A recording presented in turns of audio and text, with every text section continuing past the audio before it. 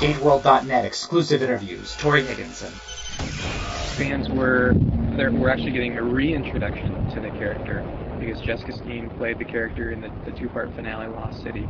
Have you seen Lost City? Has that impacted your own performance of the character? I have seen Lost City, and that was interesting because I wasn't aware that the character would be introduced before I was cast. So I made my own choices for the audition process, and through our meetings with the networks and meetings with Brad, and then I said yes and signed the contract, and then I came up here and I discovered that this character had already existed. So that was very intimidating and I spoke about, we had the conversation of should I see the episode because it might make me more self-conscious, it might make me change what instincts or what thoughts I've brought to the character. But obviously I wanted to see it because I wanted to have all the background I could on her. So I chose to watch it, and it did throw me a bit because she's a fantastic actress, she's lovely, she had lovely choices that weren't the same choices that I made. So I started second-guessing myself a bit and thinking, oh, should I incorporate more of that? And so for a few days I was a bit wobbly trying to understand where I should sit with it and if I should bring in some of her flavors and then speaking with people in the show, and everybody sort of said, all I can do is trust my own instincts. I can't try to, because that would never be natural for me if I was trying to follow somebody else. But I did take into account what she did, and what I love about Stargate is there's this wonderful sense of fun and this quirkiness and that sort of took the pressure off me to try to be the strong leader. And as a woman, it's very difficult to play a leader because you're not usually given the same power naturally. You have to fight harder for it. And so it's easy to fall into a very stern leader. But Dr. Weir doesn't come from that. She doesn't come from a leader place. So watching how Jessica played it it just reminded me, I can use my naivety and I can use that for fun instead of trying to be Iron Fist, which I'm not good at. I never do Iron Fist well. And are you anything like your character?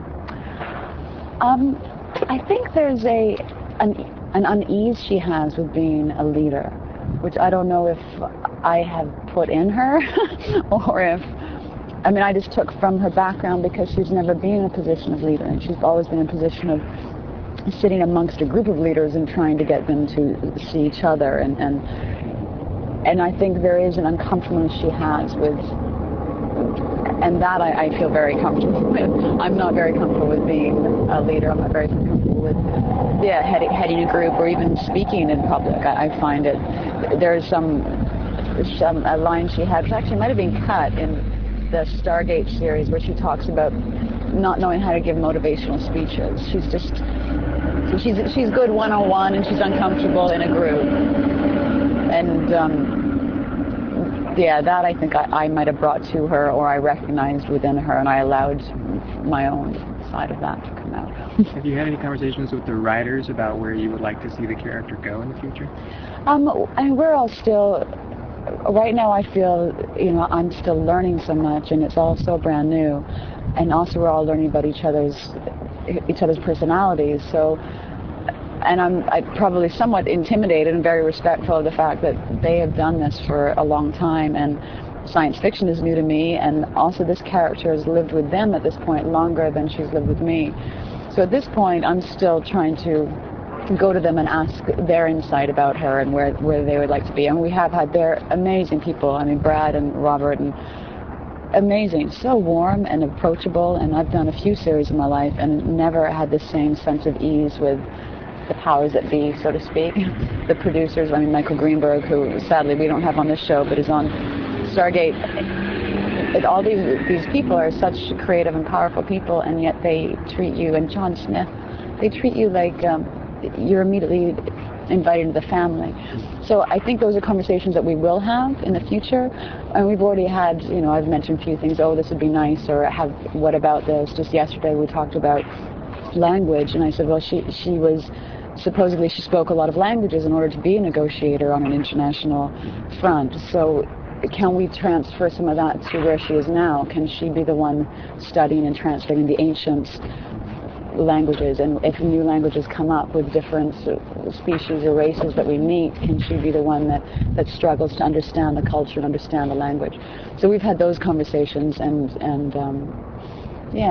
they're just so open to, and they're also honest. I think at one point I said, well, maybe, because you're all on one desert island item. I said, well, maybe hers is a Patti Smith record. And Brad just went, nah, no, that's stupid.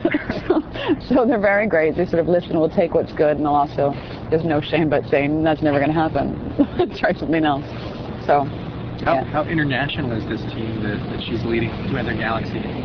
Well, I mean, in theory, it's very international. She says at the beginning of this series, I got the two shows confused now, she says the group represents over a dozen countries.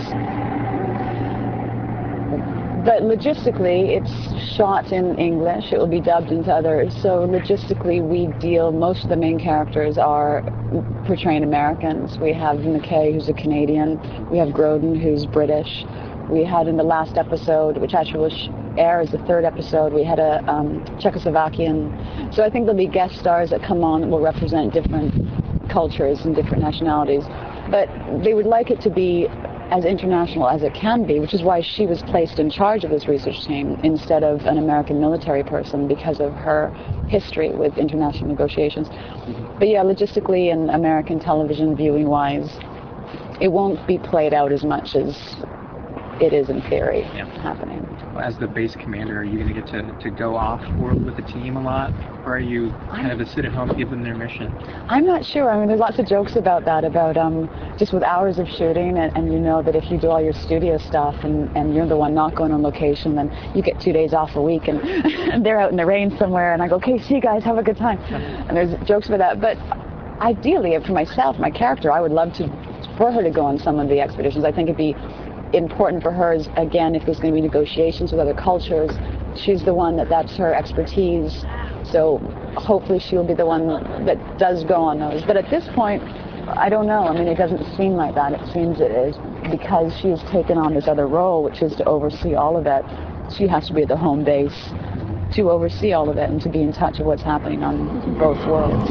Tell us about your fellow cast members. How are you enjoying working with us? Well, other than McKay, she's non-stop a handful. I feel so lucky. I think I said to you earlier, it was really frightening coming up here. And they ask you to sign 6 years. I mean, which, they could write you out after 3 months. I mean, it's you don't know but you are committing to 6 years.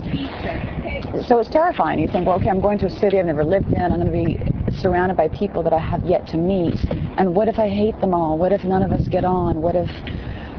And I just feel really lucky. And it's a large ensemble cast. I mean, it's not, Stargate is a bit smaller, a bit more. We've got 6 regulars that are on every week, plus a lot of other semi-regulars that are visiting. I mean, everybody is fantastic. There is and again, I think that's John Smith and Brad. I think that comes down from the top. The people at the top set the tone for any show. And these guys have set a tone that anybody that comes on, if you have any attitude or ego, you're not going to last here. And we've got this benchmark Stargate right beside us, which has proved that that's the only way to make a show work. And so it seems that if anybody did come in with a bit of weird attitude here, they would have lost it immediately. Do you think that the show could go for 6 years or 8 years? You can't even say that. That's too frightening to say. You don't want to curse it. They say like saying Macbeth backstage in a theater. You can't say. I hope we have a fair run at it, because it's only going to get better. And you see that with any show. With any show, a lot of shows get stale. Stargate, I think, has got better and better and better and better. And I hope we're being created by the same people. So I hope we get to go for a long time. I really do. GateWorld.net, your complete guide to Stargate.